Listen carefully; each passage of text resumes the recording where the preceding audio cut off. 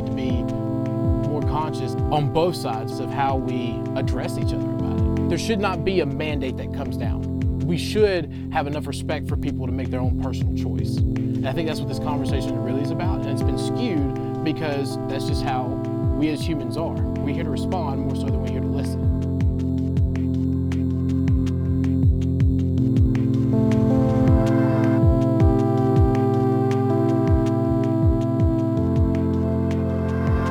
Hey everyone, and welcome to Left in the Basement. I'm Dylan. I'm Blaine. And I'm Ed.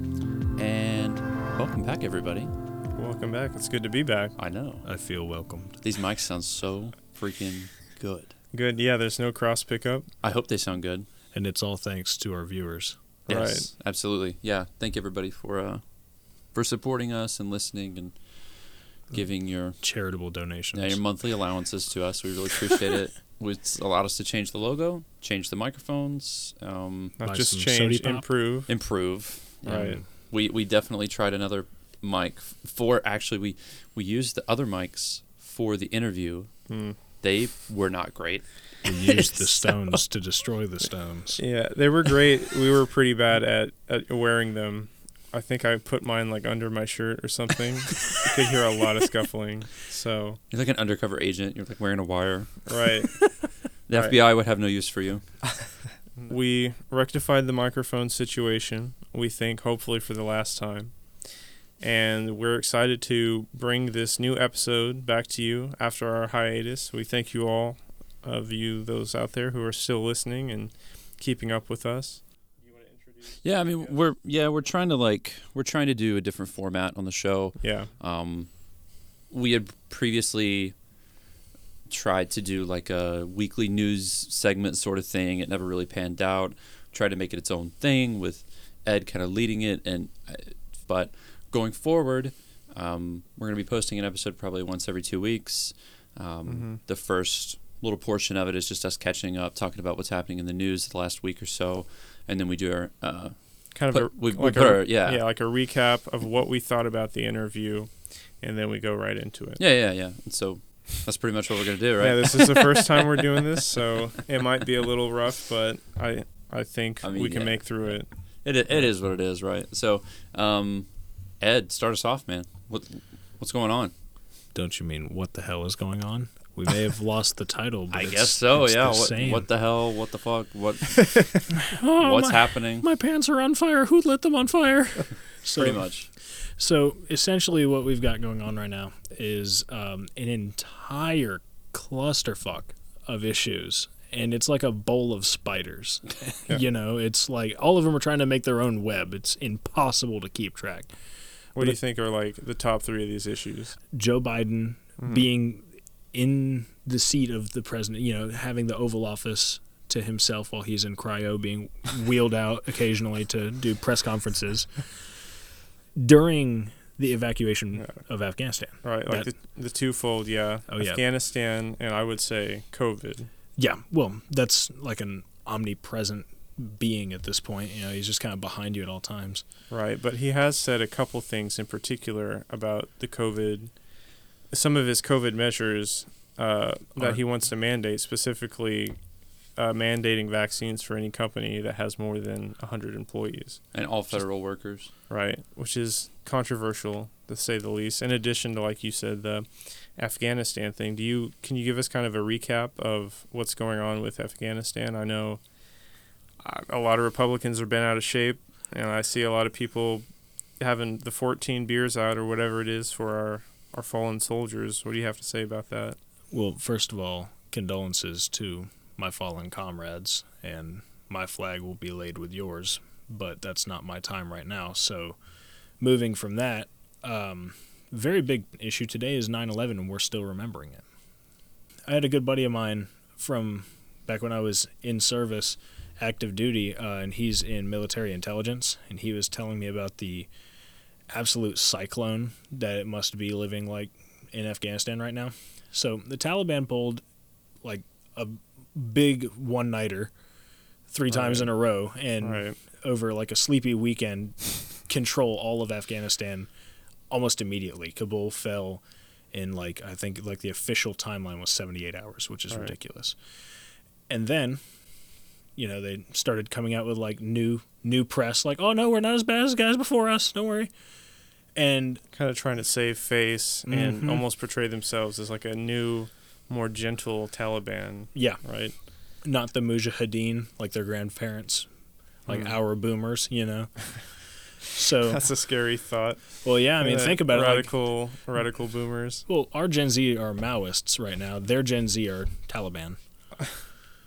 So- Interesting. Anyway, the point is that some intelligence things are coming out about China essentially shaking hands with the Taliban and Okay. saying, we're going to be good friends with you guys moving forward, because there's a lot of minerals in that sand.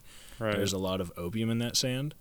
And if we control those opium fields, then maybe we can produce some good opioids and sell them back to the American market on like way less than what it's worth. And of course, Americans will chomp at that. Right. And essentially, we'll just be loading ourselves onto a plane to fly directly into China's lap. And it's going to be a piss storm when we wake up from that dream. But Oh man, I don't know, Dylan, do you think like we're going to be led back in there either for some sort of economic reason or just vengeance at this point? I don't know, man. Joe Biden's got some big balls. what do you You know, think he'll like- do? Like, what's his power move? What's his, like, I will sleep with your wife move? And you will watch. No, I don't know. He seems like, as much as I didn't want Biden as the president, Mhm. I can actually say these last couple of weeks, I'm like proud of what he's doing. Hmm. You can condone it. I mean, he made the decision that all the other presidents said they would make and didn't do it, Hmm. even if the execution was not perfect. I And don't- obviously we all three are saying, like, the people that died as a result of this, it's horrible. So, But think about the lives that have been saved by getting out and the continuing of 20 years of bullshit that every single other since Bush, Obama, Trump have all said, we're getting out. They ran on getting out. And Biden ran on it, and he said, we're getting out. And then we got out. the buck stops with me. As long as we stay out, I'll be cool with Biden. But if he caves, I think it just really speaks to him Like some material doing thing the that he right needs. thing and not just like the politically Advantageous. Like, yeah. He knew the optics were bad, Right. but he did it anyway. So here's the thing about that. The optics were going to be bad no matter what. Mhm. Because let's think about it. In some, like, they say hindsight is 20/20. Well, here's the fucking 40/40 vision, all right? If Trump had won, guess what? We would be pulling out of Afghanistan, and they would be cheering on their favorite little piss boy. Their champion would be walking out in his diaper and everything, and they would be just saying, oh my God, it's 20 years finally over with. He did it on 9/11, and he threw a football down as soon as he got off the stage, because he can walk down there by himself, And no stroller. He could have did it at any point in his And I feel like so. any casualties incurred under his command would be considered minimal and just Right. bound to happen. Well, Whereas yeah. And the thing with Trump is he will always take credit for things but never take responsibility for them. And I think that's the difference is that Yeah. Biden He even, said the like, buck stops with him, and he actually meant it this time. Because, those people that died, he's like, I take full responsibility for what happened, right? Didn't he say that? I mean, I believe if he so. didn't, he said something incredibly close. And one thing that I do know he said is that he relayed the fact that the Afghanistan retreat deal was signed by the previous administration, but he was not going to further it. Mhm. He wasn't. And good job. Well, another thing is that anytime it's so easy to not be president and say how much of a better job you would have Right. done as president when you Right. were the president, Mm-hmm. and then you just sit there and say, well, in my plan, this wouldn't have happened. I was like, well, why didn't you make it happen? You had 4 years. Well, hey, buddy, you didn't think about the neoliberal donor checks that are just rolling in right now. I don't know, man. I mean, I really can't say too much on like the specifics of Afghanistan, but I think overall the move is right to get out. Certainly. I think Biden made the right call. Yeah, the only thing I think I want to add is it's kind of scary to me how much attention is being paid to these 14 soldiers who lost their lives, God rest their soul, over how many lives we've lost in this 2-decade war we've spent over there already, and how many more would be continued to be lost year after year had we stayed. Right. I don't understand. It's in the thousands, I think, of people we've lost so far. And I mean, it's not incredible. Like, it's not, it's not World War II or whatever, but like still thousands of people. But it is for Afghanistan. Yeah. That's one thing Yeah. we haven't thought about is that, like, It's true. holy shit, what is it like to be a citizen over there? I mean, here's the thing. We talk about 9/11 over here, and it's been 20 years, but like I We've was been saying doing- earlier, I was like, that's like a Tuesday over there, man. Like, Right. Like, it's 20 years of 9/11s from, like, 9 to 5. You wake up, and it's a 9 to 11 all day. That whole day is planned out 9/11 all day. Yeah. And that happened for 20 years. But here's the thing, perspective shift. You're no longer in America. You're in a house that's made of mud because if you made it out of brick, it would get bombed and it would be much more expensive to pay to rebuild it, when if it's made of mud, you just move on because there's more mud. And you see your neighbor who either did or didn't, get bombed last night, and then their son who either is or isn't radicalized because of the missingness of that person. And we never experience that. We very rarely, I should say not never, we very rarely experience that because, and here's what I'll say about the fallen comrades.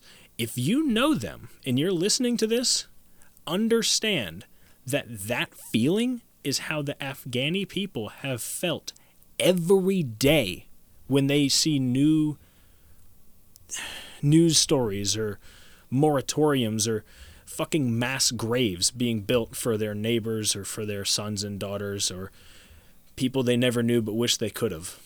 Cool. Well, do we want to talk about our guest we Yeah. had this week? Yeah, we And- can also talk about some vaccine stuff. Like, it's Regarding Biden. pretty relevant. Biden just rolled out it's not into effect yet, but the mandates for employers with over 100 workers plus all federal employees will now be forced to be vaccinated. No exceptions. Right. I think it's going to be challenged in court. Probably going to go up to the Supreme Court. Yeah. I don't care. Fuck your freedoms. I want to go to Chili's. I mean, Well, I want the freedom to be able to go to Chili's without having to worry Right. about a pandemic disease. Having to shift tables because they forgot to put up the plastic binders. I mean, I don't know, man. At some point, I'm just fucking over it, man. I'm happy that he's mandating them. I don't care anymore. It's time to act like adults. And Do some things you don't want to do. do some You're- stuff you don't want to do. You're about as over it as the Republicans are not seeing it. I mean, man, and our governor's like, I'm going to do everything I can to make sure that as many Georgians die during this pandemic as possible. I want to inflict the most death and harm onto all my constituents that I can. He's standing out on his yacht. He's Like that's what he's a doing. year and a half ago, I told you all, go back to work. This motive is staying. I just don't. Didn't How- his sister-in-law just Yeah, die I just from read that COVID? his sister-in-law died from COVID. Yeah. Incredible. I think it's about feeling like you have to do something opposite of whatever the mainstream is because they've been led to believe the mainstream is always Out to get them. out to get them or going to Whose fault is mislead that? them, which I can agree with that to an extent, the profit-driven media and that kind of thing, but there's something to be said about expertise, and we on some level have to acknowledge that there are people, scientists of various different sorts who have dedicated their lives towards studying this kind of thing, and they're all coming together not just in this country but across the globe and saying that this is a real issue, and if we want to solve it, we need to do certain things. Yeah, and people, I'm just so sick of hearing, oh, it's your freedom of choice. It's your choice. It's like, okay, but what? And I hear the word liberty. Yeah. I hear liberty, and How many choices is my liberty worth? well, yeah, but liberty starts, in my opinion, with, bodily autonomy. If you are sick, you are not free. You do not have liberty. You physically cannot do what you want to do. Like if you break your arm and you don't have anybody to take care of your arm, what can you do? It's Yeah. like if all the ERs are closed down because of these fuckheads who won't get the vaccine and they're overwhelmed and they shut down, and then you out here enjoying your life, vaccinated, whatever, through no fault of your own, get in a car accident, have to go to the doctor for something. You've exercised your freedom of choice to do whatever you want to do, but guess what? Beds are taken up by Beds are people taken up. who ate ivermectin paste. So tell me what good that liberty does you in that situation when you can't go to the doctor at all. You don't have any fucking freedom. You're dead. right. So get the shot. Jesus Christ. I don't understand. It's the same reason, Just so probably. annoyed. Yeah, I mean, I feel it, man. It's like a heat lamp on the back of your neck, you know, like. But It's just like a gnat in your car. You just can't. but you drive a smart car, and it's like everywhere at like once. Like a rubber gnat, it won't get squished. It just keeps- finally lands, and you're like, I think it's gone. And then eventually it lands on you, and then you crash your car, and you're dead. That's it. Right. Right. It just so happens to be that one instance. But like I was saying, I think it's like kind of fucking wild that it's the same reason why a gun has more rights than a fetus in Texas right now. Why is that? Well, because there's a lot of people who are very, very scared of things changing or new options being brought to you and trusting things that medical science has proven. I think it does come down to mostly trust and giving up control. People want to feel like they're in control, no matter how much they don't know. It's like You know? flying.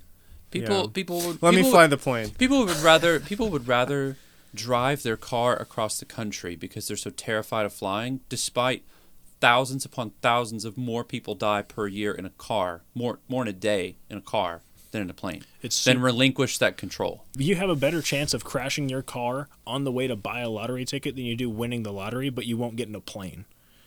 Yeah, pretty much. I don't know, man. I just get the shot. Yeah. I mean, it's free. It works. It's proven. It works. Yeah, I was going to ask if we wanted to speak a bit about our upcoming interview. We're about to get started here. Oh yeah. So we talked to Jamie, who I went to school with. He's a political science major at college, and I don't know. I felt like we kind of spun our wheels a little in the mud. Yeah, I would have to agree. Tried to break some ground. We tried to see eye to eye on some things, but I just felt like every time we tried to press him for something, there wasn't anything to be found, or It wasn't going there was to like be a diversion answered. or something. Yeah. Yeah. The curtain dropped and nothing was behind it. Not that I was like, not that he was malicious or anything. I just didn't get the specific answers I wanted. Like if I pressed him about, what values are you talking about? I never got the answer. Yeah. Or not a specific enough one for me to be satisfied. Right. Well, I mean, it's not necessarily, perhaps it's not Jamie's fault that he wasn't able to give us a super good answer to all of our questions, because some of them I'd like to think that he did okay on. At least, he But he had a couple good points. Yeah, he spoke his word and he had some actual points, but a majority of it was like fluff. If you just so much as blew on it, it was gone with the wind. Yeah, like I said, I mean, one of the good points that he made was a lot of people, kind of like we were talking about earlier, will assume that if you're against the mandate, you're against the vaccine.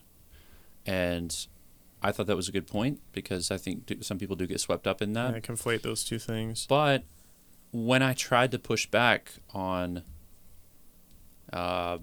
what is your suggestion to people who don't want to get vaccinated, Yeah, there just wasn't really an answer. Yeah, what's the point where it becomes acceptable to try to mandate these sorts of things? He didn't have a qualifier for that. He was just saying he's not sure when we'll get there, but we're almost there.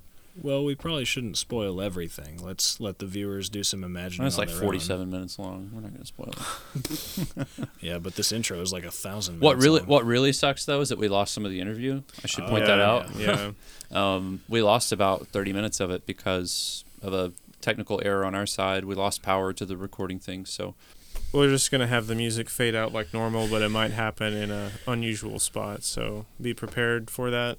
That's the extent of what we got, and we're going to do our best next time to make sure it won't happen again.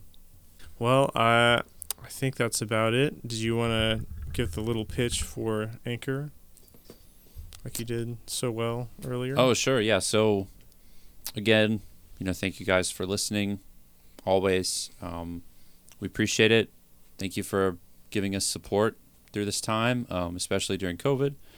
Really means a lot. It has allowed us to, like I said earlier, get some new equipment, upgrade some things, and keep this thing going. So, head over to leftinthebasement.com, and you can click the support icon, and then it'll take you to our Anchor page, and you can donate from there for as little as 99 cents a month.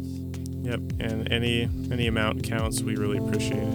Oh, yeah. Cool. Well, I think without further ado, we're going to get started with this interview. Hope you all enjoy.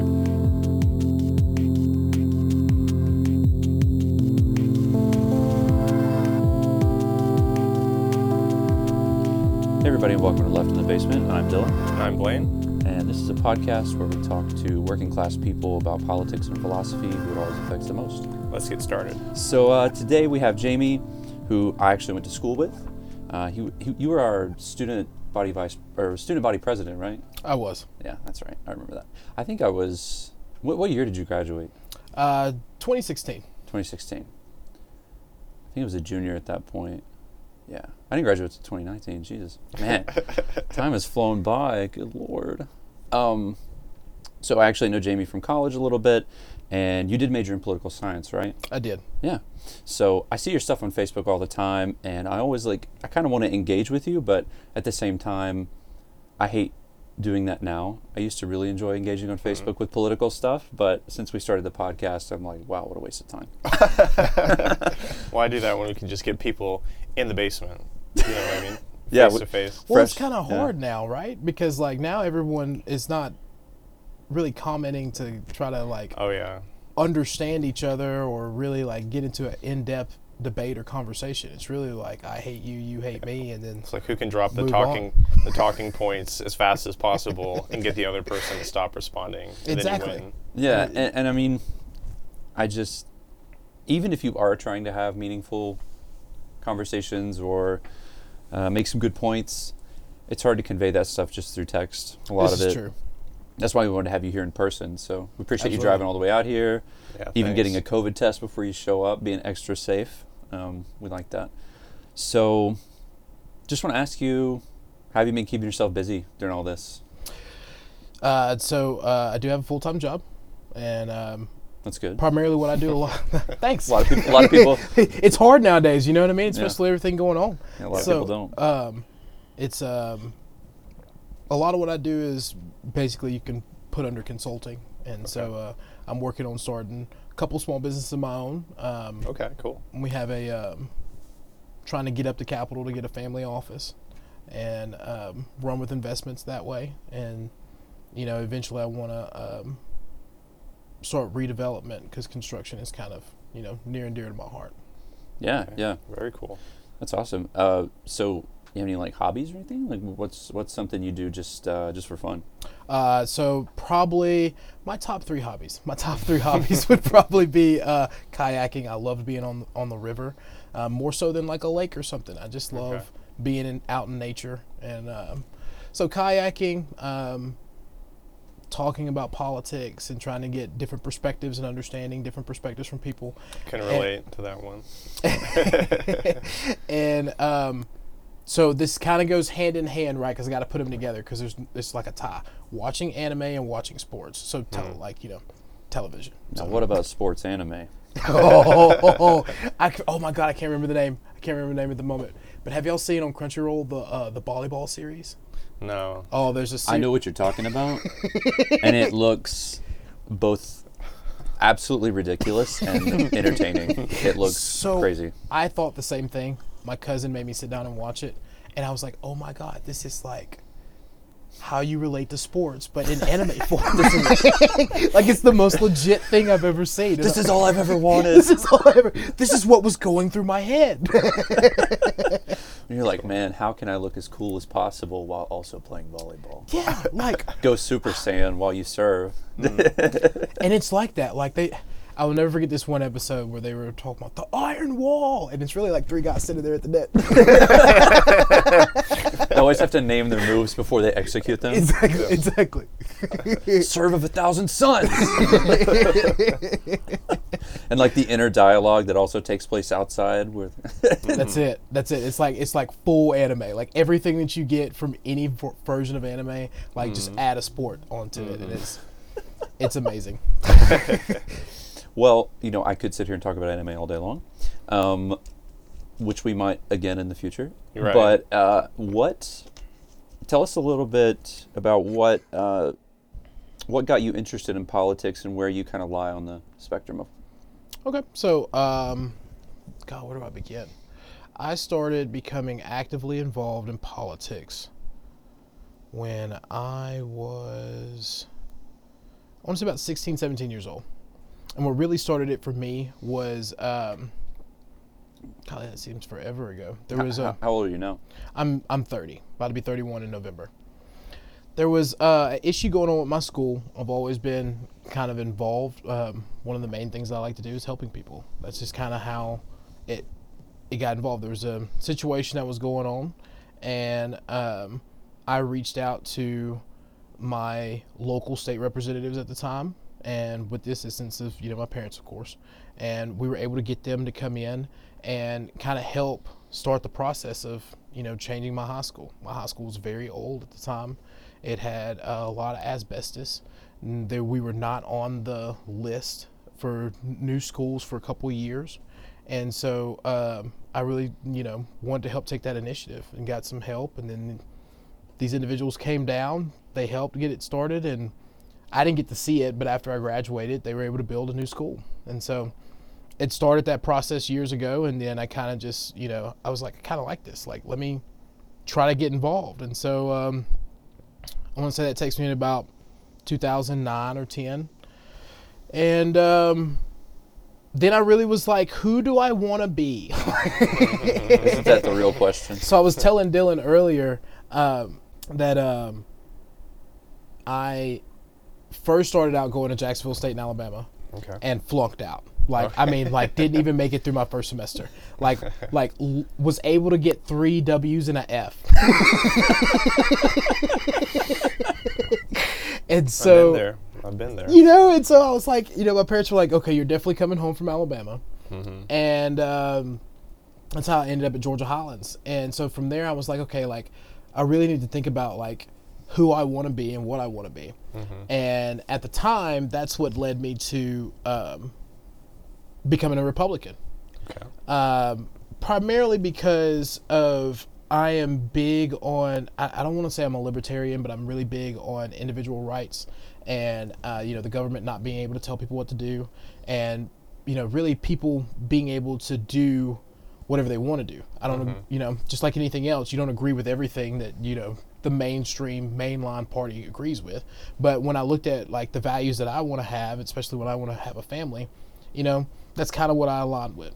Okay. From there, I continue to get involved and work with various politicians on different issues, and started consulting on some things, and that's where I ended up. Were you involved in any campaigns in the past few years? Were you out there canvassing and stuff? I was, and I've so that goes to a whole other realm. So when I followed the trail, I ended up campaigning for a couple of state senators, 2 state senators on 2 different campaigns, ended up being for the same district. After they, one moved on to a different, I guess you could say, elected position. Yeah. Okay. And then from there, I just started kind of following the trail and would go wherever was needed. I've campaigned for representatives down in Florida, done some local races. It helped a little bit in North Carolina. Thought about doing things in Alabama, hadn't really done that, and I've primarily, been working and helping with things in Northwest Georgia, which is where I'm from. I guess the most recent, I guess you could say, thing that I got involved with that has been kind of controversial is, my friend Marjorie Taylor Greene. So, are you guys friends? We'll get to that. Yeah, are you guys friends? We're friends. No way. Y'all text each other and be like, you want to go to Chili's? Well, I try not to text the congresswoman, and so, but Yes, we're But yeah, friends. yeah. Oh, that's simultaneously terrifying and cool. You know. So you have pictures with her on your Facebook, I do. and I just want to know, what is it about her, and maybe Republicans like her, because it seems to be that there are two different kinds now. Yes. Sort of like within the Democratic Party, there's like Yes. the whole establishment Dem and like the social Dems.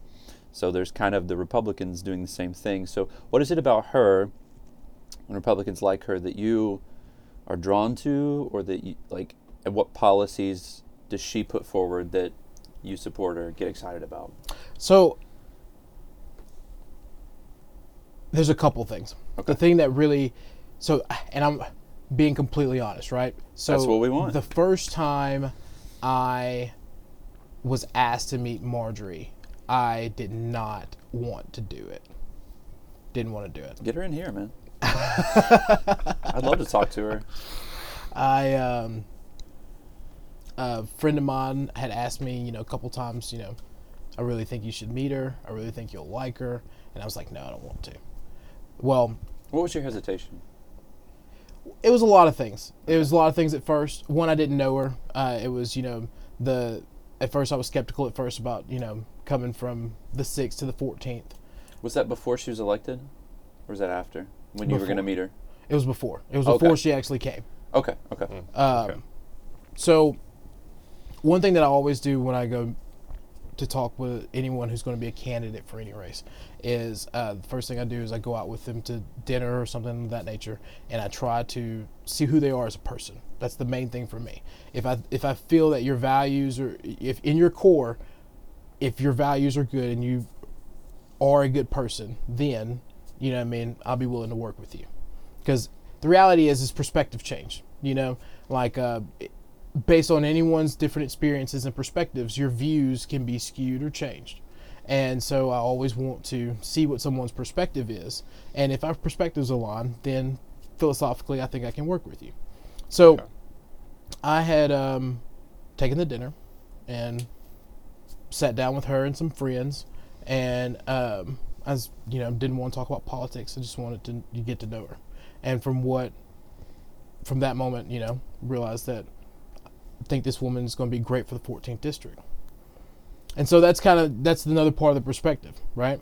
Okay. When you look at Northwest Georgia, it has its own culture, it has its own subculture of values. Mm. And when you look at what Marjorie Greene represents, she is those values. What are those values, do you think? So for me, there's a sense of humbleness. There's a sense of community.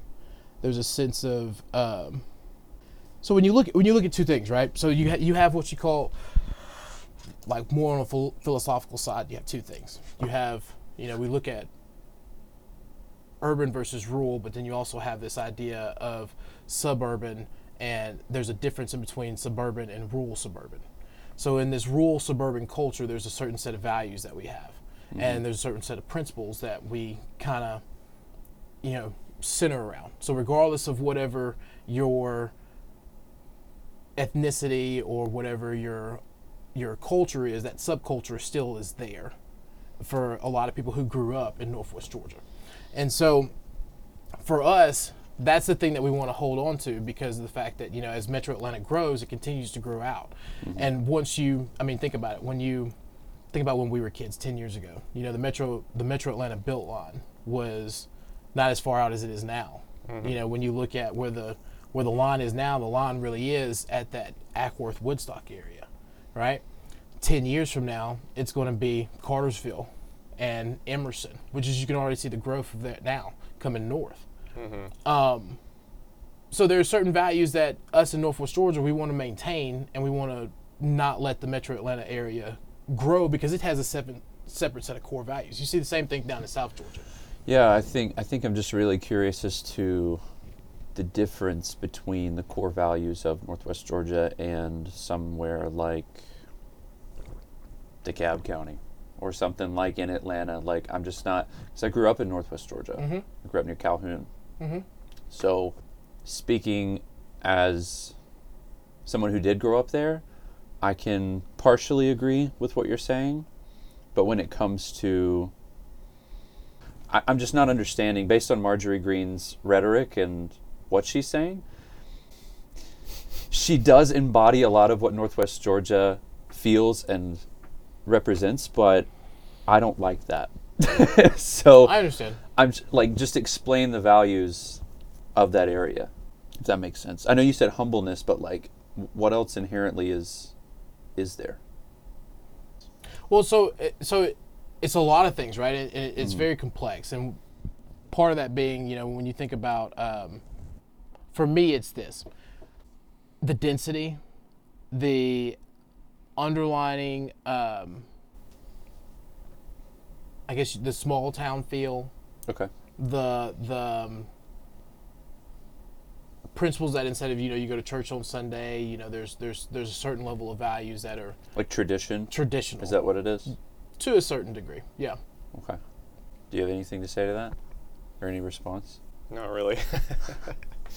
Well, No, please be open. I mean, from our Yeah, perspective, I just don't get it, honestly. Well, look, here's the thing too. Like everybody has their own opinion. Everybody has Yeah. their own value. Yeah. You know what I mean? Like, I don't work for Marjorie. I just, Yeah. you know, just know I just know her and I like her. You know, I know a lot of people and I like a lot of people. A lot of people who don't agree with me. A lot of people that I agree with. It's just my perspective. You know, and that's just how it is. But some of the stuff she said is just abhorrent. Well, I Like, mean, you it's know just that, like right? it is. It is just like anything else. Like, I mean, you know, you don't agree with everything that someone does or says. That's with any politician. Right, but we're not talking about like, you know, does she prefer anime or sports? We're talking like, she has been at the forefront of this year-long disinformation campaign that is now literally getting people killed from COVID because of like the stuff that she's been saying. You know, comparing mask wearing to the Holocaust, which is disgusting. It just, And that was over the top, and she said something about that. But I mean, Yeah. like, here's the thing: at what point do we not have the conversation of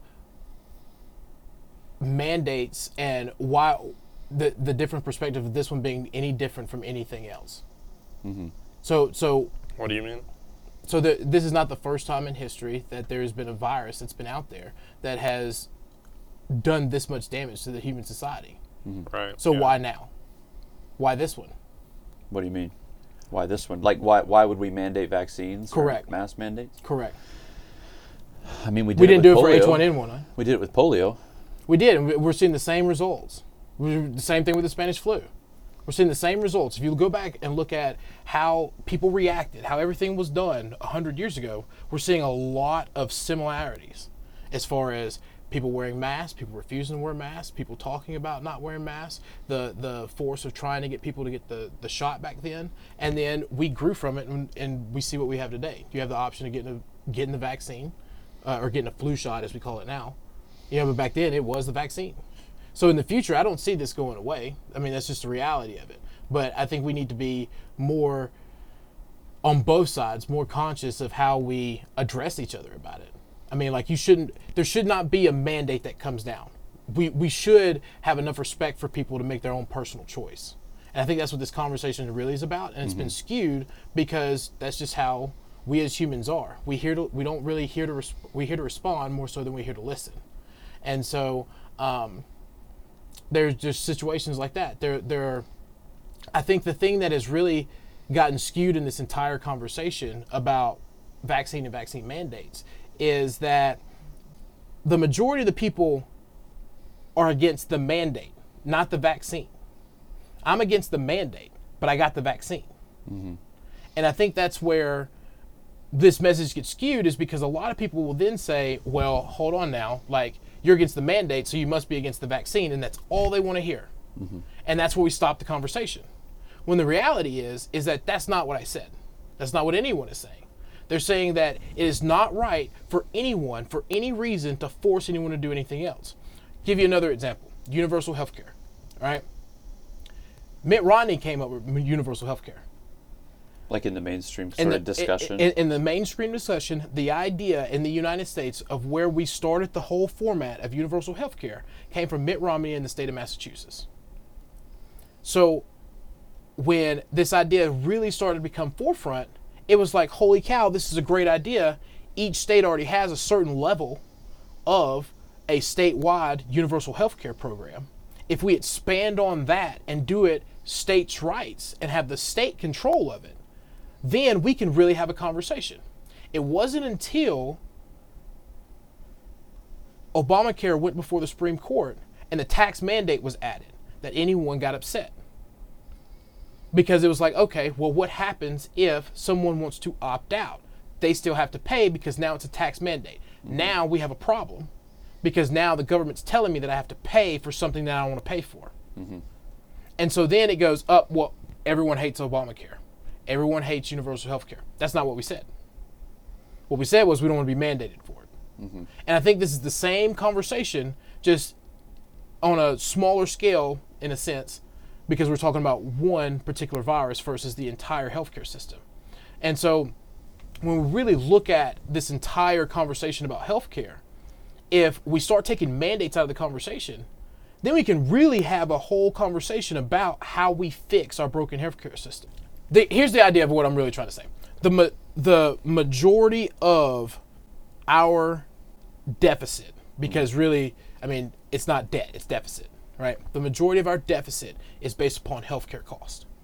Out of the entire population, we'll say 5% or less is what makes up the majority of that deficit. So the idea is, how do we adjust the way that we treat healthcare to where these people can be pulled out of the GDP and still be able to get care? So if you follow some sense of universal healthcare, right, that's the idea behind it. We make, in a sense, healthcare free to a certain extent for these individuals. We can start to bring down the total debt, well, the total deficit. That's when we get into this whole idea of how do we make that work collaboratively between a capitalist system and private healthcare. I'll never be on board with the idea that the profit motive will produce the best health outcomes in a healthcare setting. I mean, the United States spends twice as much on healthcare as any other country with, Correct. Twice as worse outcomes. Correct. So, I mean, it would seem that whatever we're doing compared to other countries is worse, which most of that is due to the insurance. Like, most other places have a public option or they have some sort of Correct. public health care. What do you think, Blaine? You look very... I don't think I'm still trying to listen to what you're saying because I don't think I get your perspective entirely. You think that universal health care, I guess my perspective is, I think probably the best part about conservatism is what they have to say about individual rights, and how, everything needs to be, consenting and transactional, and you shouldn't force anybody to do something that they don't want to do. I really agree with that. However, we already live in a society where even under conservatism, you have to do things that you don't want to do. You have to get a job to get money, or, you're not going to be able to live with the kind of amenities that we want to enjoy, right? And as far as, like, wearing a mask goes and those sorts of things, you can say that it's your personal choice all you want, but at the end of the day, if I'm come into contact with somebody who's made the personal choice to not get vaccinated and they pass it on to me, that wasn't my choice at all, and that affects me and it affects others. What do you have to say about that? I understand, and I get it because I fear for it too. Yeah. I have a an elderly mother that I have to take care of. Yeah. So that's why I choose to do it in certain situations, as far as putting on a mask at time. Like when I go to the nursing home to see my mom, mask and face shield. Because I feel that everyone in that building is more susceptible than a lot of other people. When I'm out in the field or when I'm talking to most people, I keep my distance. But I'm a germaphobe anyway. A lot of people that are around me have gotten the virus, and a lot of things that they've asked me a couple of times, like how have you not gotten it, knowing that you're around us? It's because I wash my hands and I use hand sanitizer, and I was doing that long before this was a thing. But I mean, I want to answer your question though. okay. All right. So the thing about it is this: I will never not choose for an individual to have the freedom to do whatever they want. And though we have the social contract, and though we agree upon certain things as far as laws and come together for the majority to do that, that's what we've chosen to do in society. But just like the statement beforehand, if someone wanted to choose to be without means, then that is their choice. I think that's what anyone and everyone is trying to protect, is the choice. I mean, but doesn't it at some point, like, is there just... I'm struggling to come up with an analogy to... There has to be a point where your personal freedom, if it impedes on someone else's personal freedom, that's where we have to draw the line of, I want to have the freedom to go to Chili's, but I can't do that because a bunch of these other idiots who refuse to do anything to end the pandemic earlier, making their personal choice, it's all about my freedom. I have the right to make a choice to live, or I have the right, and so do you, and we all do, to live in a world that is free of plague. Due to selfish choices, I can't do that. I'm trying to do the right thing. We're all trying to do the right thing. We've been vaccinated. We wear the masks. But the real problem that I have is that you are still supporting and, like, look at Florida. Look at DeSantis. I mean, he's literally killing people by refusing to fund schools who put in mask mandates. That would save lives. It would save lives. That's also a contradiction, I think, to the often espoused conservative values of local choice. If you're going to violate that and come down from the state level and say, well, no local mask mandates, we're going to pull your funding. Don't you think that's I agree with that statement. Yeah, that seems like anti-conservative to me. I agree with that statement. Okay. And I'm glad we're on the same page with that. Yeah. I mean, and there's just, the reality did the is... same thing. The reality is there's just, sometimes politics takes over a lot of things. And that's just, that's across the board with anything and everything that we look at. I mean, So to that perspective too, that's one I call both of our senators and left voicemails because I'm completely against the John Lewis bill. Okay. That is disgruntling to me for multiple reasons. One is because I think they're using, I think it's not a misrepresentation, but a misuse of the legacy of John Lewis. And that's the federal government coming down and telling people how to run their elections. Which is the same thing why I'm against, the state coming down and telling locals how to do their business. Going back to the pandemic and the mask wearing thing, I was conflicted on a lot of that. And here's why. Is because I believe that, local government should have had the choice to do whatever they felt was necessary for their community. But I also believe that local businesses should have had the opportunity to, make that decision too on their own private property. And so I think that's where a lot of this gets, muddied watered and, kind of even more complex than what it was before. It's because now, we have these conflicting ideologies that we all believe in as far as, my perspective, and as well as, on the other side. When you talk about things being politicized, I mean, the virus is politicized. And correct. Who is to blame for that? In my opinion, it's mostly Donald Trump. I mean, But he got the vaccine. No, he did. And then he said, get the vaccine, and people booed him. So... So as someone who got the vaccine, right, and I've been talking to people about this, and I was talking to another Republican consultant the other day, and we were like, I think we need to start reminding people that Donald Trump got the vaccine. He, in one breath, will say, his supporters will praise him for rushing the vaccine, and then they'll say, was this vaccine rushed? It seems like it was a little fast. And then Trump will brag about how fast it was, and then his supporters will say, the vaccine is dangerous, and blah, blah, blah. Trump says, take the vaccine, it's great, I took it. And so, it's like, nobody knows what the fuck they want. I know we're they just want to be contrarians. I know we're way off script now, but I want to talk about this too, because I think I can have this conversation with you all. Think about the way the political spectrum is going in general, right? We are, by 2024, 2028, we will start to see the first influencer candidates. And we're starting to see it now by the way that people are building their political brands. So I watch global politics everywhere, and there's this one thing that like Putin does every year that is really kind of terrifying but intriguing at the same time. And that is, for 24 hours, he sits on stage and does one large interview with all the media.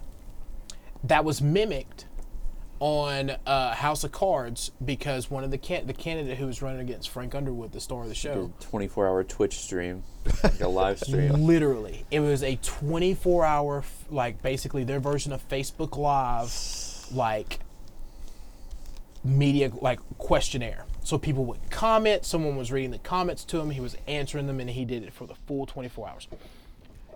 It won't be long before we see a presidential candidate who does that. That's kind of terrifying. I think you're right. Yeah, that's kind of terrifying because it's the way that society is moving, right? Everything is in your face, and the ability to, if you can like literally like open up your phone and look up and literally just get a notification that, you know, the president is doing a live video right now versus having to like pause, go turn on the channel, have a full press conference. Like, you know what I mean? Like, they're doing it from their phone while they're walking around the Oval Office. Like that's the area we're moving into. Opens up new avenues for despotism. So I'm sure and maybe it's not a surprise to you, maybe it is, but the Kaiser Family Foundation did, which is not Kaiser Insurance, Kaiser Permanente, they're not related. Yeah. They did a poll about people who definitely do not want the vaccine. That was the question. Among party lines, 58% of Republicans said, I definitely do not want it. 15% of Democrats said that. So there's a clear divide here.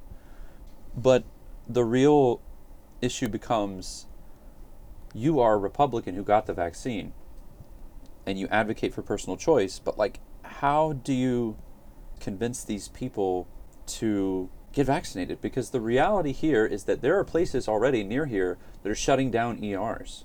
They're overwhelmed, and the majority of the people who are in the ER are unvaccinated. And they are taking up valuable space in the ICUs for people who have a heart attack, who have a stroke, who have a car accident. Mm-hmm. They can't get the treatment they need because people made the personal choice to not do the right thing and like just get vaccinated. So what is your strategy, or what is your recommendation to people who won't get vaccinated? I just want to know what you think of the reason as people not making the personal choice to get vaccinated. Like, I've made this analogy before where it's like, and I think it comes back to social media and the internet and, you know, information spreading at light speed that sounds good to hear and maybe isn't from a credible source, but it's, you know, I hear a lot about people are skeptical of experts now, you know, in institutions and science and all this sort of thing, but they'll run around with this phone in their pocket that they can't even fathom like how it works, you know, and the centuries literally of chemical technology, electronics, computer science, you know, radio wave, like all of this stuff, and they're okay using that and not knowing how it works and trusting it. But when it comes to the same sort of the pinnacle of technology we have for medical science, they don't trust it. Why do you think that is? Especially with, as Dylan pointed out, the statistics with the Republicans, it seems to be a conservative thing. So being a black conservative, I do want to say this. The statistics are not only high for conservatives, but they're also high for African Americans and black Americans. Both things are answered the same way, and it's distrust and misinformation, right? It's and here's how I think we got here. Okay,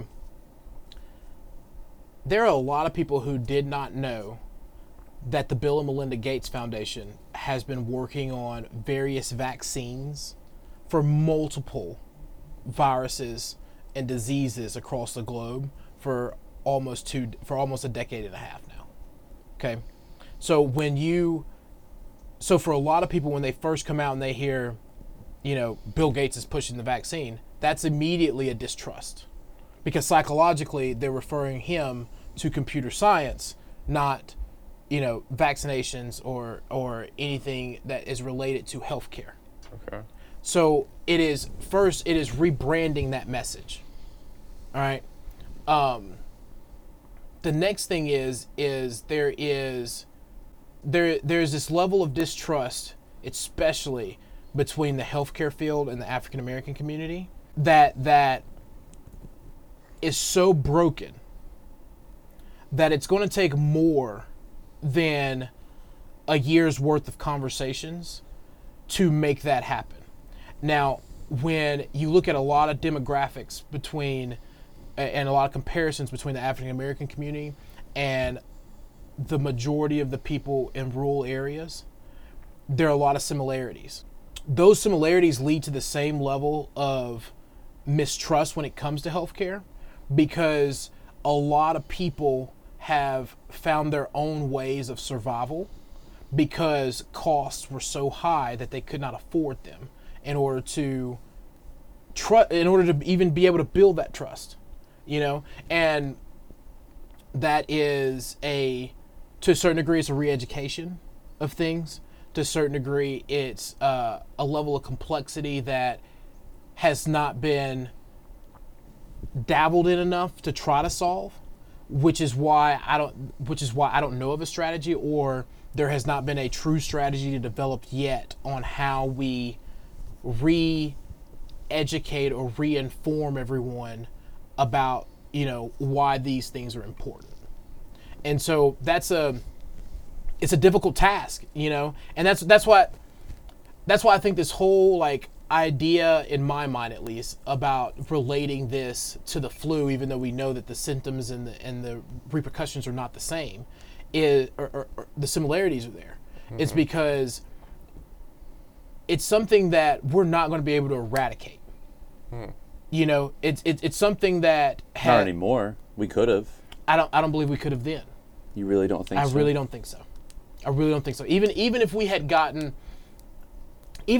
reached herd immunity within the first 6 months, I do not believe that, because even if we had reached herd immunity, we would have seen what we saw this year, which is the virus would have changed. It's no different than the flu in that regard.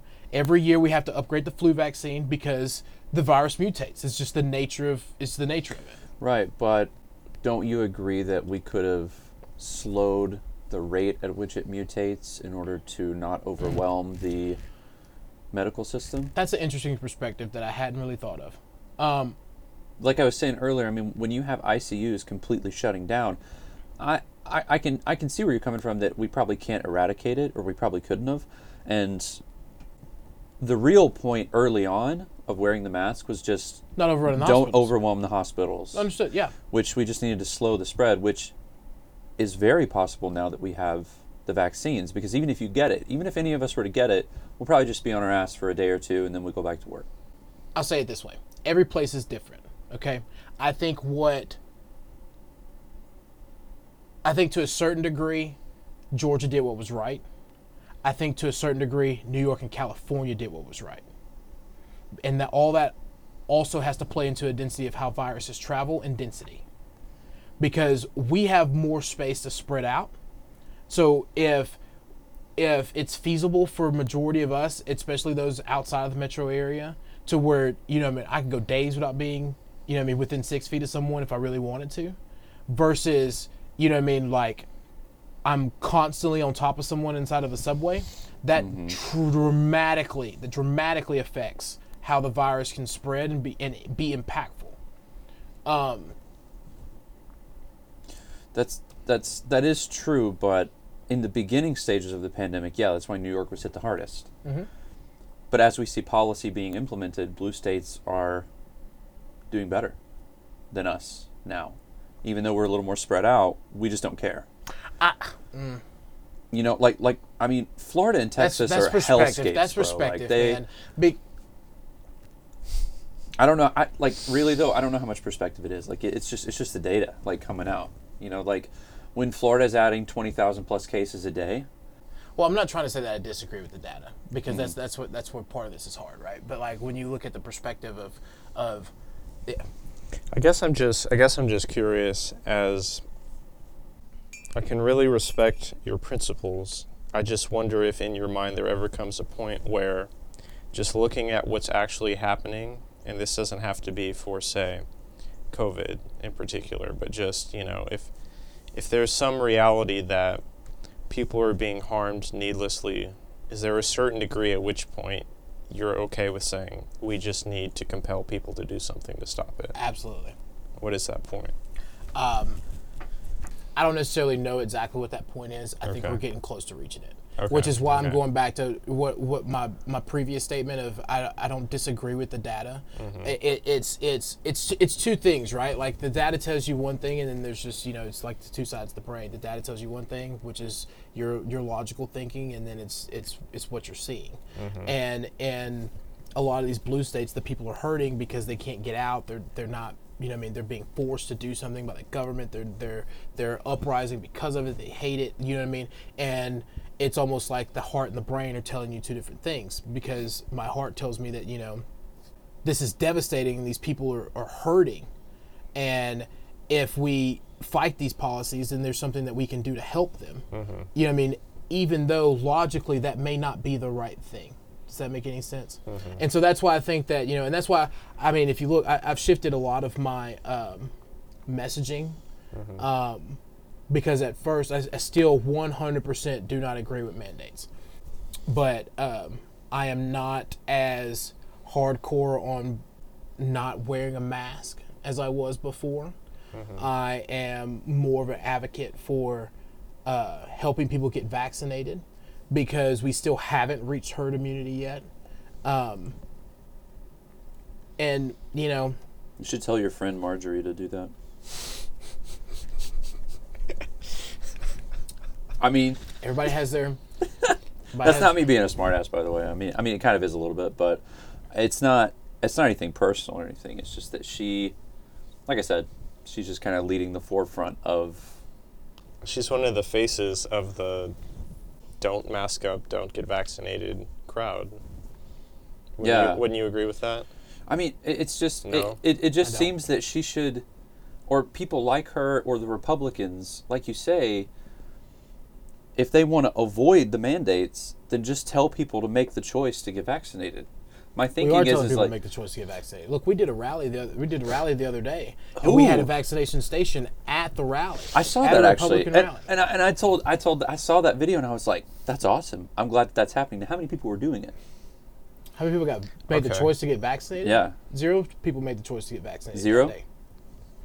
That's what I'm saying. But it's Well- their choice. well, it's well, their choice. Isn't there something to be said about... how do we persuade them? Isn't there something to be said about the fact that basically, since the appearance of coronavirus, up until a couple months ago, it's been used as a wedge issue by Republicans in order to garner support for themselves and their policies. And now that basically what has been used? Just a lot of the rhetoric around coronavirus. vaccines, masks, yeah, all that stuff. etc. Would you agree with that statement? Has been no. No? I don't see how you don't think that's been used as a wedge issue. That's like one of Marjorie Taylor Greene's biggest things that she talks about. It's what Donald Trump said up until he got coronavirus, and then I think even a little bit after. And now, of course, he's telling people to get vaccinated, and so are all the Republicans. But now It's too late. Well, now it feels like it's just because they realize they're going to lose a large percentage of their voting bloc. They're going to die. I don't think that's it. You don't think that's it? No. It really does seem like, let's think about how close the election was in Georgia with Biden. He won by like 11,000 votes in Georgia. If the rate of the unvaccinated continues at like 58% being Republicans, they're not all voters. They're not all likely voters. But even if we half that and just do a little bit of quick math over the course of the rest of this year and next year, it's very possible that if the Republicans had an 11,000 person majority in a state, that they would die and they can't vote. I really think part of the decision to switch their rhetoric is to be like, we got to turn this shit around real quick, or we're gonna lose. I don't know. That's just. I mean, that's what I think. I'll let you respond, but we have to move on from vaccines. Let's just move on. Okay, we can come back to it if you want to. Next question I had was Back to Marjorie.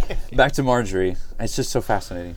So Marjorie has specifically been involved in the creation of the America First caucus. A quote from the promotional poster says, "Common respect for uniquely Anglo-Saxon political traditions."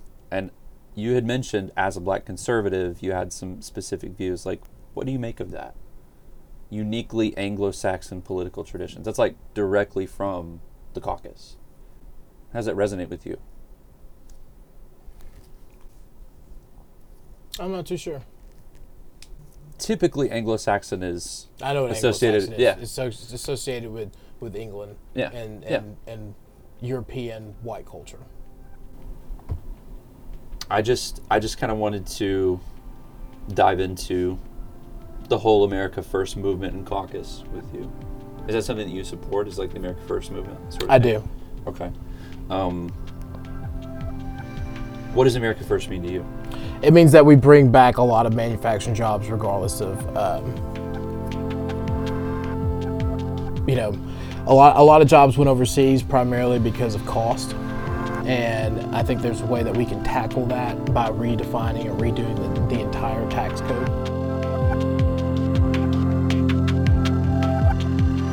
If you liked what you heard on this episode, be sure to like us on Facebook, follow us on Twitter at Leftist Basement, and subscribe to this show wherever you get your podcasts. If you more than liked it and would like to support the ongoing production of content like this, consider becoming a supporter on Anchor.fm. And as always, a thank you to Rachel Palmer for the music featured throughout this episode. Go check out her work at rachelpalmer.bandcamp.com.